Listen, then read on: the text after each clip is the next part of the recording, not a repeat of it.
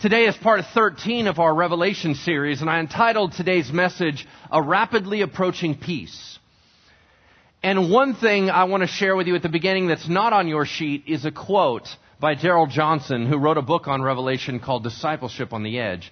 He said this, just listen. He said, "The two-scene vision of Revelation 7 that we will study today is the most comforting of all the visions recorded in the last book of the Bible. The first scene tells us that before we enter into the crunch, where kingdoms clash, we are sealed. We are made secure, not safe, not insulated. The second scene tells us that on the other side of the crunch lies a new world wherein we experience unrestricted intimacy with the center of the universe himself." Growing up, as I shared at the beginning of this series, I've always been freaked out by Revelation. I didn't like studying it. I didn't like reading it. I certainly was not going to read it before bed. Right? It was always taught to me in a very scary fashion. This whole idea of everyone's getting beheaded, all kinds of bad stuff is happening, a beast here, a mark here. It was always talked about in a very scary fashion, so I avoided it. However, I've been trying to dive back into it with a fresh new perspective, and something shocked me this time around.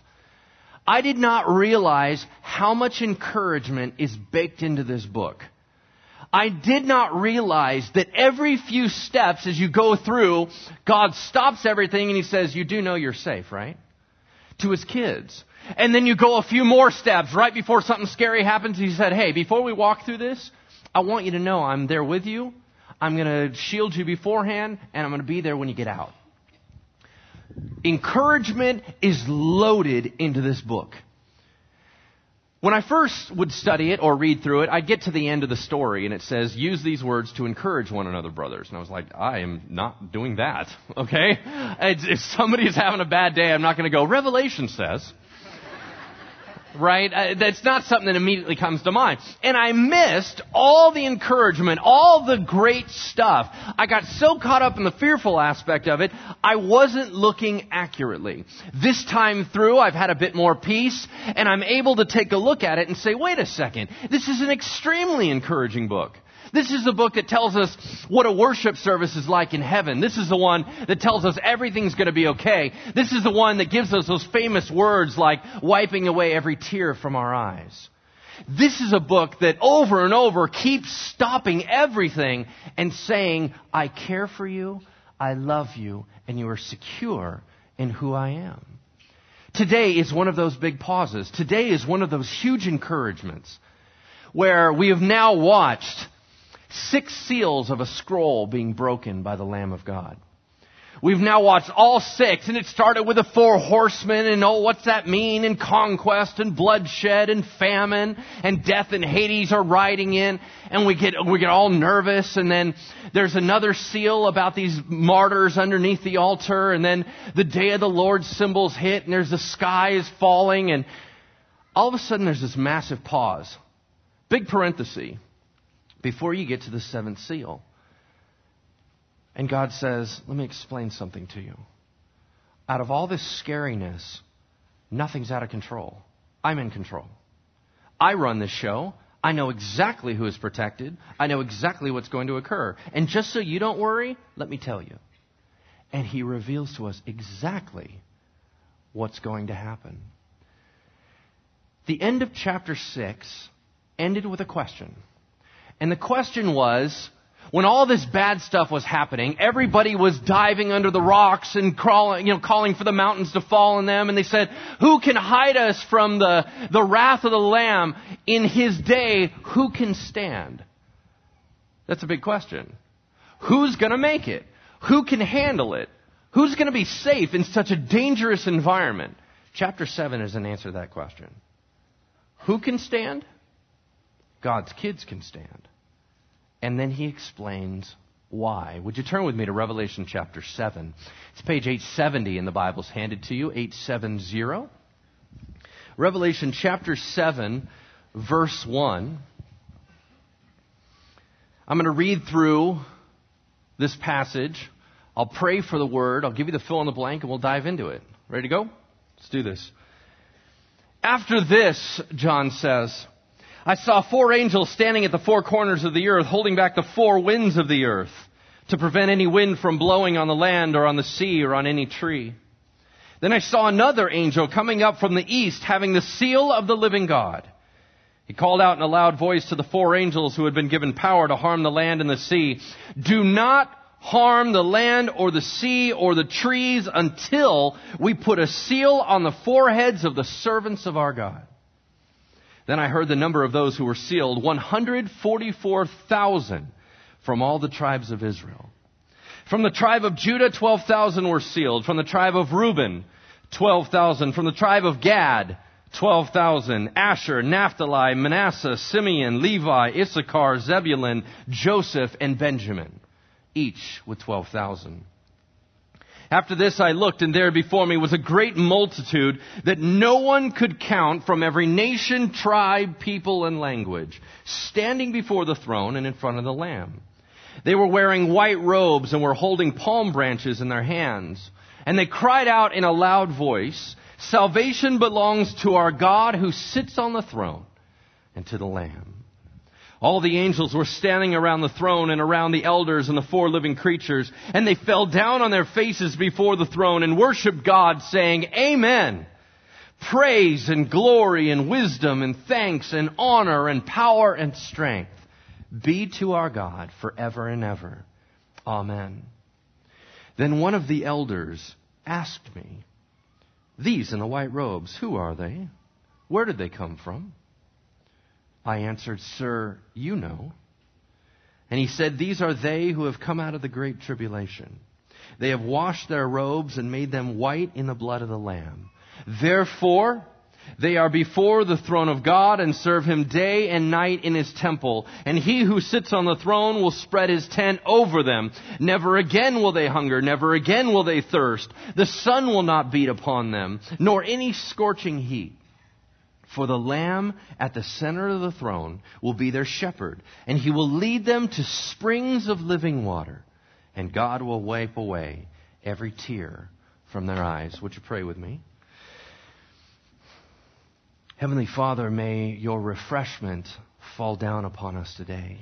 Your encouragement, your security be lodged deep within our souls, that as we go through and study this, as we begin to move about in the mysteries that you are revealing, that we would know surely what is to come, that we would know for sure what it is that you think about us, how you care for us, how you protect us. Lord, as a loving, protective Father, can we feel that today? In Jesus' name we pray. Amen. The fill in the blank in front of you on your sheet is this. The seeming chaos of the end is the means to peace we shall receive. The seeming chaos, now it's not chaos, it's very orchestrated, but to us it's going to appear as chaos. So the seeming chaos of the end, which we are studying, is actually the means to peace we shall receive. It's the fulfillment of the redemption plan. Jesus was always going to demonstrate His love for us. He was always going to come. He was always going to lay out His life for ours and show us that we were desperately important to Him. That was always going to happen. This part is all the necessary conclusion to that story. We can't have the peace unless we have this. We cannot have the finished redemption, the justice that we seek. We cannot have all things made right without this ending. So it must happen. But along the way, God wants to consistently remind us, listen, my wrath is not for my children. My wrath is for my enemies. My wrath is for those that turn their back on me. I am here to shield you, protect you, and bring you to me. What I hope that you see in all of this is this dramatic tension. The tension is God wanting to be patient to gather in all that will come, and yet wanting to hurry up and get to the end so we can move on. Do you feel that tension in Scripture? Where there's so much of this, God, can't we just finish this thing? And this whole, hold on a second. there are more that I love that are coming in. And there's this back and forth. Do I go faster? Do I slow down? God knows it perfectly. But for us, we feel this immense tension. That's all hitting right here, right now, in this book of Revelation.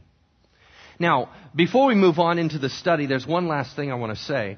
And that is, I received an email from a friend of mine who used to attend here and went to the Philippines. And he does a study with his friends there. And he emailed me this last week. And he said, we've been following the podcast, love the Revelation stuff, but we're having a hard time not seeing it as just Bible trivia.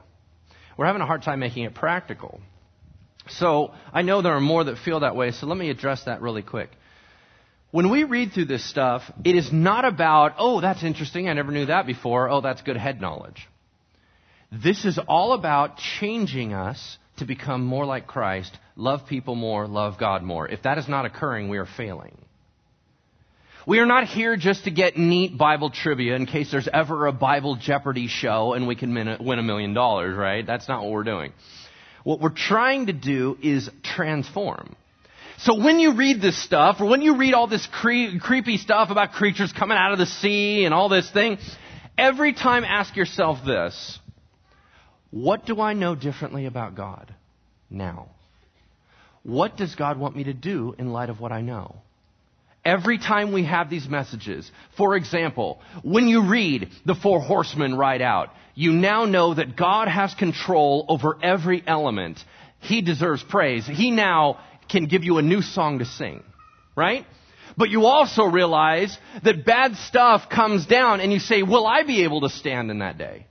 What about my life? Am I living a certain way to where I'm becoming more and more soft every year? Am I becoming more worldly every year so that, let's say the Antichrist does show up? Am I even going to even know what this guy's like? Always ask yourself the personal questions. When you see a massive worship service in heaven and the angels falling down, face down before God, ask yourself, in my heart, what must I do? If they're so fired up about it, what about me? Am I dry? Am I okay? No matter what you see, no matter what is revealed in this scripture, it means something to you. Please don't make this academic. Make it transformational, all right? Good. Now let's dive into this.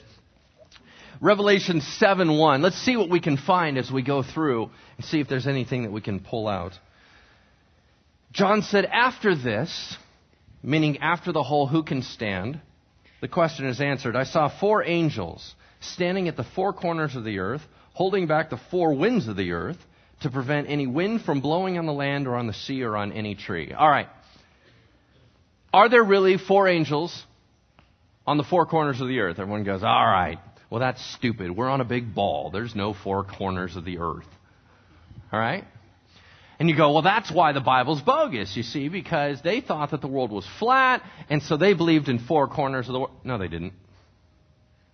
Well, yeah, they did. They thought the world was flat. But do you understand that if you go back into the ancient literature, there's just as much evidence that they believed that the world was flat but a disc and not a square? So if you have a disc, you still don't have 4 corners. You get that? Just because they thought the world was flat doesn't mean that they immediately thought there was 4 corners. This is a metaphor. Metaphor. When you look at a compass and you go north, south, east, west, is there really such a thing, or did we just make it up? If we're on a big ball, east eventually meets west. There is no such thing as east, west, north, south. We're making it up. That's all this is. They didn't have any other belief that, oh, and then there's an exact corner and blah, blah, blah. Yeah, there's some cultures that believed all sorts of things. There's some ancient beliefs that they believed that if the wind came in square, direct, it was calm, but if it came in diagonally, that was a destructive wind. That's why some people read this and they go, oh, the angels are at the corners. Oh, that means there's some destruction coming in. It's very common in apocalyptic literature to see the angels doing the work of God. So here we have the angels restraining these 4 winds. Now, obviously, here we don't think of wind necessarily as being as destructive. We've seen wind be destructive in Florida and on the East Coast. But when you are in the Middle East and you know what a desert storm is, you understand the devastation of a wind. when all of a sudden this dust storm or a sandstorm begins to rise up and dominates everything, you know the power of the wind. So now we have these destructive forces coming on, and there's 4 angels holding it back in a restraining posture. Now, you go, John, that's pretty creative. John didn't come up with that. He's just writing down what he saw. God's coming up with the cool stuff, right? John's just going, I don't know, man. I saw 4 angels. They're holding stuff up, right? That's it. So I'm just letting you know. They're holding back the 4 winds. Why? Because if the winds were released, it would cause devastation on the earth. All right? Whatever that means, they're holding it back. Why? Well, we're told in the next phrase. Then I saw another angel coming up from the east. Why is he coming up from the east? Does that just make a cool picture? Perhaps. Or we can look at it and say, well, wait a second. There's a lot of stuff that's mentioned about the east. The one thing that we talk about most commonly from the east is that's where the sun rises. Now, does it really rise from the east? No. Okay, that's another metaphor. But we see it come from the east, the idea that there is hope coming. So whatever this guy is coming from the east, something is about to change. So, it says, the angels coming from the east having what? The seal of the living God. All right. When I first began this series with you, I told a little story. When I was young, my sister got a stationery set with a wax seal packet. Now, I don't know how many of you have ever used something like that, but here's basically how it goes. You'd write a little note, you'd stick it in an envelope, and when you fold the thing down, instead of licking it and making it seal, you would do the old school way of doing it. You light a candle that had wax, and you would drip the wax onto your paper and let it puddle up. Then, just when it begins to cool, you take a stamp, something metal, and you would put an impression into the stamp, and then it dries and hardens. And that means that it's sealed. That's what we're talking about. That's the ancient way to seal stuff. So when we talk about breaking the seals, it's almost like wax seals all the way down. In the same way, here comes an angel out of the east, and he has something in his hand that John knows is a seal of the living God. What does he have? Well, in the ancient world, the seal was normally a ring, a signet ring, a ring that had the emblem of the king on it. He could hand that to somebody else and say, on my behalf, sign these papers. Seal, seal, seal all the way through. Right? So now, the Lord has taken off his signet ring, handed to the angel, and he says, go get my stuff done. Here comes the angel with the seal of God in his hand. And John's like, oh, what's he going to mark? This is going to be awesome. Well, it's going to mark people. Look at this. He called out in a loud voice to the 4 angels who had been given power to harm the land and the sea. And you go, I thought angels were nice. Do you understand? Angels do God's bidding. And sometimes that gets really ugly and nasty. Are we all clear on that? Go back to the Passover story. Who was doing the slaying? The angel of God was sweeping through. This angel of death was going through the camp and slaying. When the Assyrians were wiped out before Israel, who did the slaying? The angels of God. They go out and do the work. They get their hands dirty. These guys are brutal. Angels, a lot of them are warriors. These are very strong, powerful angels. So they come in, and they're ready to do the destruction, and one angel says, hold on a second, hold up. I got to get something done first, then I'll let you go. What does he need to do? He said, do not harm the land or the sea or the trees until we put a seal on the foreheads of the servants of our God. All right, we got a couple problems here. First problem, he said, don't harm the trees until I put the seal on. But we've already read the 4 horsemen. The 3rd horseman was what? We thought he was famine. And we talked about it affecting the crops. So are we now out of time here? Are we off chronology? Because he said, don't touch anything until we seal it. And they're not getting sealed till now. Or was everything that the horsemen did have to do with people? Economics, war, conquest, bloodshed, Hades and death, right? Is that all man stuff? We have yet to touch the earth.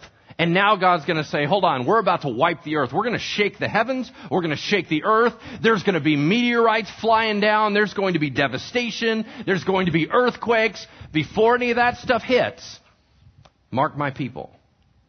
All right? We have to make a decision. But he said what? Don't harm any of the stuff until we put the seal on where? The forehead of the servants of our God. What's the deal with the forehead thing? Right? Foreheads are pretty common in Scripture. Why? Because they're billboards.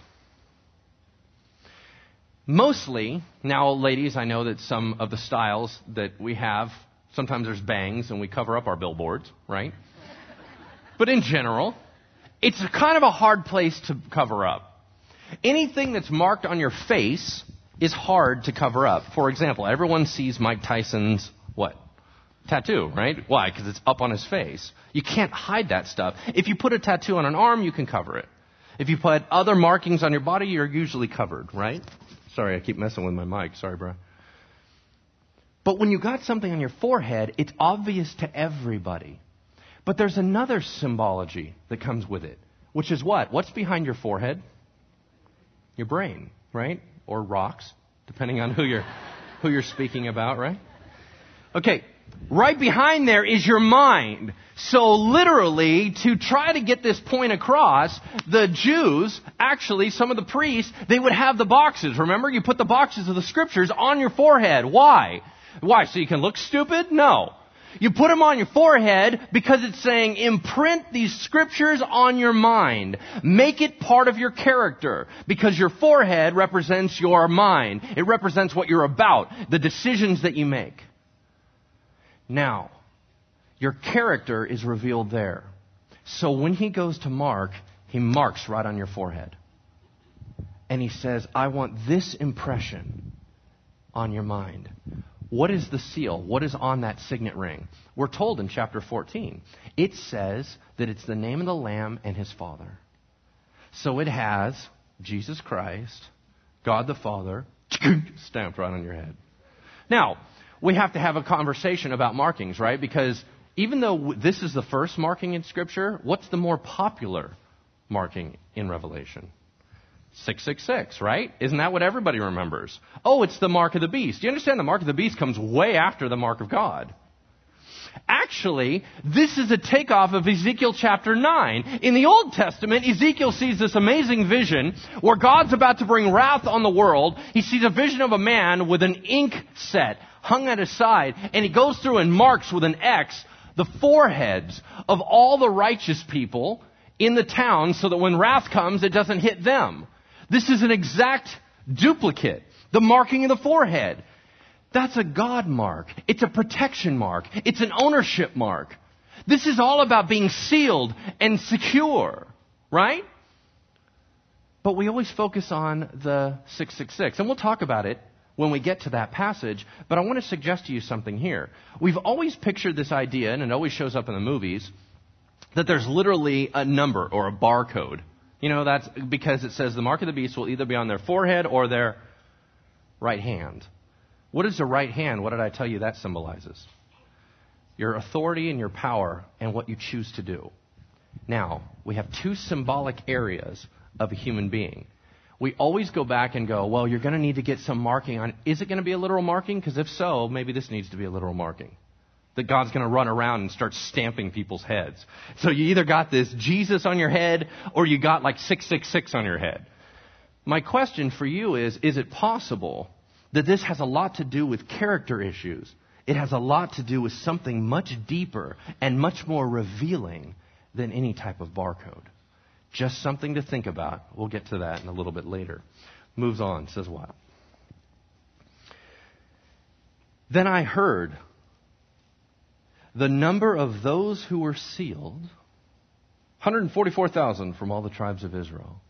And then it gives this list, right? Now, if you were studying this on your own, you'd blow that off, huh? Yeah, you just move on. There ain't nothing there. No, you're in church now, so we got to slow down and do it, right? That's why I'm here. Now, 144,000. Who in the world are these guys? Because there are certain religions today that take this in a very specific way. Would you agree? Everyone familiar with those types of religions? Now, In that, they would believe this is the only people that are really going to heaven and things like that. What does the Bible say about the 144,000? Well, first of all, I can tell you right now, I don't know. There you go. All right, moving on. 144,000, there's something very specific about it, something very interesting. It's multiple of 12. That's very significant. Why? Because there's 12 tribes of Israel, and 12 is used over and over and over in the Old Testament. How many disciples were there? 12. The idea of 12 goes around all the time. Now you have 12 times 12,000. We have this massive number. So is it possible that this is absolutely figurative and symbolic of the fullness of Israel? Totally. That is an absolutely legit view. A lot of other people argue, they go, well, all these tribe divisions, these are all lost. They're all gone. There's no genealogical records. No Jew can go back and go, I'm from the tribe of Dan because blah, blah, blah, blah, blah. There are no records. They were all wiped out for the top 10 tribes, and they were all wiped out at the sack of Jerusalem in AD 70. So there are no records. So people go, it's obvious that clearly this is symbolic of something else. All right, that's very possible. However, I believe it's pretty specific, and God is going to use it as a tool to explain a spiritual truth, but I believe it's literal. That's just me personally. You go, well, how's he going to know? I really don't think when they lost the records, God's like, oh, I forgot to back up. Oh, shoot, I have absolutely no idea. Who are you? Okay, no, I think he's pretty good, right? I mean, prices have come way down on like hard drive space, so I think he's pretty good. All right, no, he knows. He doesn't need all these records. He can pick it out and just go, that's what you are. You're this tribe. Oh, all the tribes have intermixed. That's not a complication for God. So what does it stand for? Well, we have two choices. If it's marked out for God's ambassadors and people, it's either going to be a mixture of the church in Israel, true Israel, or it's Jew-specific. Right? Those are really your only two choices. I'm going to suggest that you can go either way because the New Testament is pretty clear on how true Israel and the church are one. But I'm going to suggest to you that God is not done with the Israeli people, and that there is a very specific plan that will unfold at the end, and this is literally ethnic Jews. Jews very specific. Why? What would be the point in sealing? Because he's going to tell you there's a big group of Gentiles, so he's talking about Israel. He even uses the phrase, Israel. And he marks out the tribes, Israel. It's all about Israel. Why? What's the purpose? So that the Jewish people in the end will do what they were always supposed to do. What were they always supposed to do? Be the salt and light of the world. They were the ones that were to walk out to mankind and say, you want to know God? Let me show you. The Jews were always God's first display to the world. The Jews were always supposed to be the ones that would herald His name. And they will be again, in my opinion. I believe that in the end, there's going to be a massive movement amongst the Jewish people. And they will finally fulfill what they were asked to do. Do you remember the Abrahamic covenant? The Abrahamic covenant, when Abraham was around, God said, I will make the people that are blessed through you as numerous as the sand of the seashore. I will use you to reach all the outermost parts of the earth. The Jews are the evangelists of the world. But when they weren't doing it so hot, guess who got brought in? Gentiles. Now we're in. We're part of the family. But that doesn't mean that God's done with national Israel. I believe there will be a massive resurgence, and Israel will fulfill what they were called to do. I believe this is part of it. Now, what about the list? The list is funky for a couple reasons, and here's why. When you go through and you read that list, you go, okay, 12 tribes, cool, that's the 12 tribes. The list is weird for a couple key reasons. Number one, who's the firstborn son of Jacob? Remember Jacob? It goes Abraham, Isaac, Jacob, Joseph. Jacob had 12 sons. They actually had names. Names like Manasseh, names like Gad, names like Naphtali, names like Reuben, names like Judah. These were real kids. And they had whole people groups that came out of them. So now you look at it and you go, oh, they had 12 kids, there's 12 people there. The list is wrong. The firstborn son is Reuben. Who's first listed? Judah. Why? Why did Reuben get bumped to 2? Because the Lion of the tribe of Judah has shown. Jesus Christ, the Messiah, came from the tribe of Judah. All of a sudden, boom, he got bumped up. Because we're talking about Jesus. There are 29 lists of the 12 tribes of Israel in the Bible, and a lot of them keep moving and adjusting. It's always 12, but the order keeps moving. And you go, well, how could the order change when we have only 12 guys? We don't have 12 guys. We at least have 13. You go, well, what do you mean? He had 12 sons. But do you remember how they were numbered? We start out with all the kids, and then we get to Joseph. But when they broke up the land into 12 pieces, Levi didn't get one. You remember? Why did Levi not get any land? Because he was the church guy, right? He became the Levite, the priestly helpers. They didn't get any land allotment. Now all of a sudden we have a space open. Who gets that space? Joseph's name gets pulled out, and his 2 sons fill those 2 spots. Ephraim and Manasseh. Lock in. Now Joseph gets 2. Levi's pulled out. But Levi's back in the list. What does all this stuff mean? Somebody's missing. Who's missing? Dan. Dan's missing. He's not on the list. Why? Everybody speculates. Here's the most likely reason. It's trying to make a point. It just said something about the seal of the living God. That means living God as opposed to fake gods of idolatry. Dan is famous for how they finished. The tribe of Dan was part of the 10 northern tribes. There's 2 in the south, 10 in the north, right? We had this big civil war. Well, the problem is, when you guys don't get along, how do you get to go to temple when the temple's in the south? What are you going to do? Well, you think you're going to cross down and try to go to temple when you guys are warring? That ain't going to happen. So what did Dan do? They set up their own shrine. And they violated God's law, and they led the northern tribes into idolatry. God got mad and made a statement and talked about wiping them out. There's a belief that symbolically it's trying to say Dan blew it. They're not on the list for this purpose. Now, the one other guess was that a guy named Irenaeus, which is a horrible name, by the way. Don't name your child that, right? Irenaeus, who wrote in the 2nd century, said, Dan's not listed because the Antichrist comes out of Dan. You're like, what? Where did that come from? It's one of the oldest beliefs on the books. Just a side note. All right, moving on. Here we go. It's one of those things I'm like, I don't know. All right, moving on. After this, after these Jewish witnesses, and by the way, how do all these guys get saved? We'll find out later that there are 2 witnesses that are dropped into Israel. Some people call them symbolic, some people call them literal. But 2 witnesses show up. I think they're literal. When they show up, they're walking around the streets and doing miraculous signs. They're Jews, and they're going to rock the Jewish world. Everybody hates their guts. Eventually, they'll get killed after 3.5 years, and they will lie dead in the street for 3 days. All national news coverage. Let's look, dead bodies lying right there. On the 3rd day, they get up, and they rise up into heaven. All right, that's going to cause kind of a widespread revival, don't you think? All right, moving on. After this, he said, I looked, and there before me was a great multitude that no one could count, from every tribe, nation, people, and language. That is the fulfillment of the Abrahamic covenant. You can't number the sand on the seashore.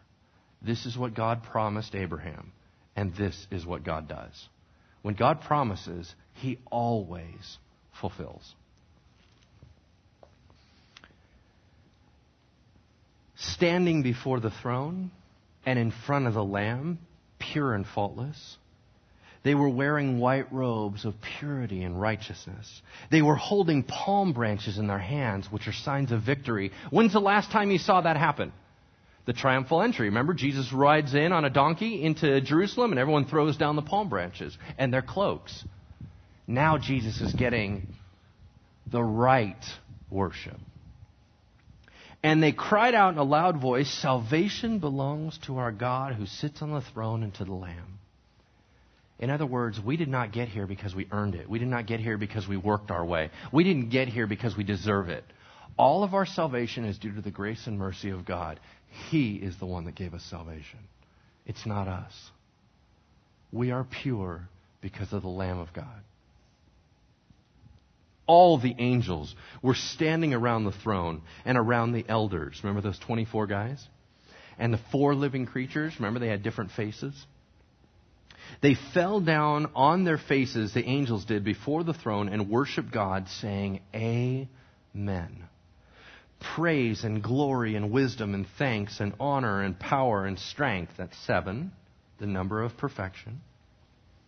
Forever and ever be to our God. Amen.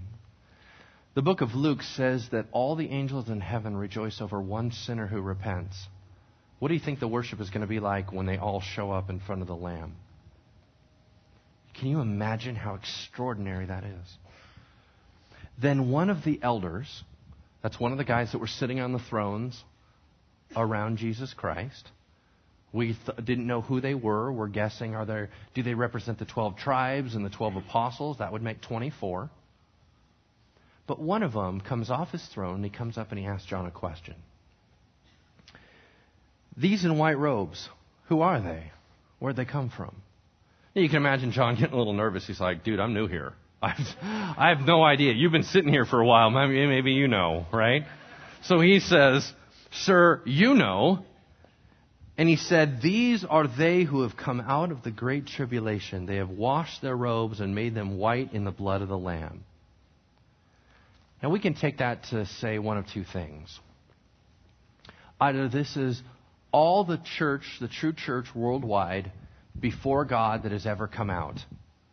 Or we can say this is a large number of those that died during the tribulation, that were killed for the sake of Christ. It doesn't say they were killed. Is that what it's implying? Or does it just mean they're all the believers standing before God? All right? And what do? They are before the throne of God and they serve Him day and night in His temple. Now to a Jew, that's a big deal. Because in the Old Testament, remember, you don't get to go in the temple. You didn't get to be near God. Everyone was jealous of the Levites. Everyone was jealous of the priests. Why? They get to be close to God and nobody else did. And now all of a sudden, everybody's equal. Now all of a sudden, everybody gets to minister before the Lord. This is an honor. They worship before Him, or they serve Him day and night in His temple, and He who sits on the throne, meaning God, Jesus Christ, will spread His tent over them. That means He will shield and protect them. Never again will they hunger. Never again will they thirst. Meaning all their needs will be met and they will lack nothing. The sun will not beat upon them, nor any scorching heat. That means when we are in heaven, we are fully shielded and protected. For the Lamb at the center of the throne will be their shepherd. How does a lamb become the shepherd? Isn't that weird? That's kind of a little play on words, right? It's kind of like, and the lion came and I turned and there was a lamb. Just like you had the lion-lamb tie-in, you now have a shepherd-lamb tie-in. What does it mean? Well, I think it's pretty deep on a bunch of different levels. One of them is that it's almost like the lamb walked and then stood up and became the shepherd, which Jesus walked where we walked, has done what we did, has been where we were, and then rose up and said, let me lead you. I've already been there. Don't you get it? I've done it all perfectly. Follow my example. He stands up. He is their guide. He is our shepherd. And then what does it say? And He will lead them to springs of living water. That is the refreshment you've always been waiting for. That is the idea that suddenly it all makes sense. That's this idea where Jesus said to the woman at the well, can you get me a drink? And so she tries to get him a drink. He said, if you knew who I was, you'd ask me for a drink. I'm the living water. And when you drink of me, you will never thirst again. He was saying, I'm the solution to all that your soul craves. I'm here for you. He will lead them to refreshment. Is anybody tired and anybody beat up? Anybody sick and tired of getting wailed on in this world? Anybody tired of the whole idea of feeling awkward and nothing works right? Guys, anybody feeling frustrated at work? Ladies, anybody feeling frustrated in relationships? That's why heaven is so amazingly attractive, is there's a whole water full of refreshment to wash over you. God says, before things get bad, can I please remind you of where we're headed? It's going to be fine. It's going to be fine. And God will wipe away every tear from their eyes. What pains you today will not pain you in eternity. Pain is temporary. Peace is eternal. Whatever ache you have in your heart, whether it's for something that happened to you poorly or something that never happened to you that you needed, God has that solution in the palm of His hand. He knows what you need. He even knows what you want. He knows what's good for you. And He wants you to know that before we get into any of this messy stuff in the end times, He just said, that's a really short time. Can I please remind you that for eternity you'll be with me? We're going to be great. And it's going to be amazing. One of the reasons I believe that heaven is not described in detail very often is because we wouldn't get it. And we certainly wouldn't value it if we were told. It will be beyond anything you can imagine. What's waiting for us? Rest. What's waiting for us? Adventure. I thought heaven was all about sleeping. No. It's really not. You don't create a new heavens and a new earth if there's nothing to do. Oh, we have adventure before us. But it's adventure that matters. It's adventure that's healthy. It's where you do something and you feel useful and successful. See, being in the presence of Jesus makes all the difference in the world. It heals all those pains. It unites all that is broken. It shatters all the barriers. When we walk into this scary time, keep in mind what's just on the other side of the door. Because peace is rapidly approaching. Amen? Let's close in prayer. Heavenly Father, thank you for today. Thank you, Lord, for a refreshment time, Lord, to be able to, in the midst of these mysteries, drink from a water fountain. To be able to know all the security that comes, all the lavishing love that pours out, all this constant reminder of how precious we are to you. Lord, I just pray that we might sing a new song in our heart to you today. That, Lord, this would be so intensely practical. That we would live different in light of the end. That we would know that though there are difficult times to come for many, perhaps us, that they are nothing.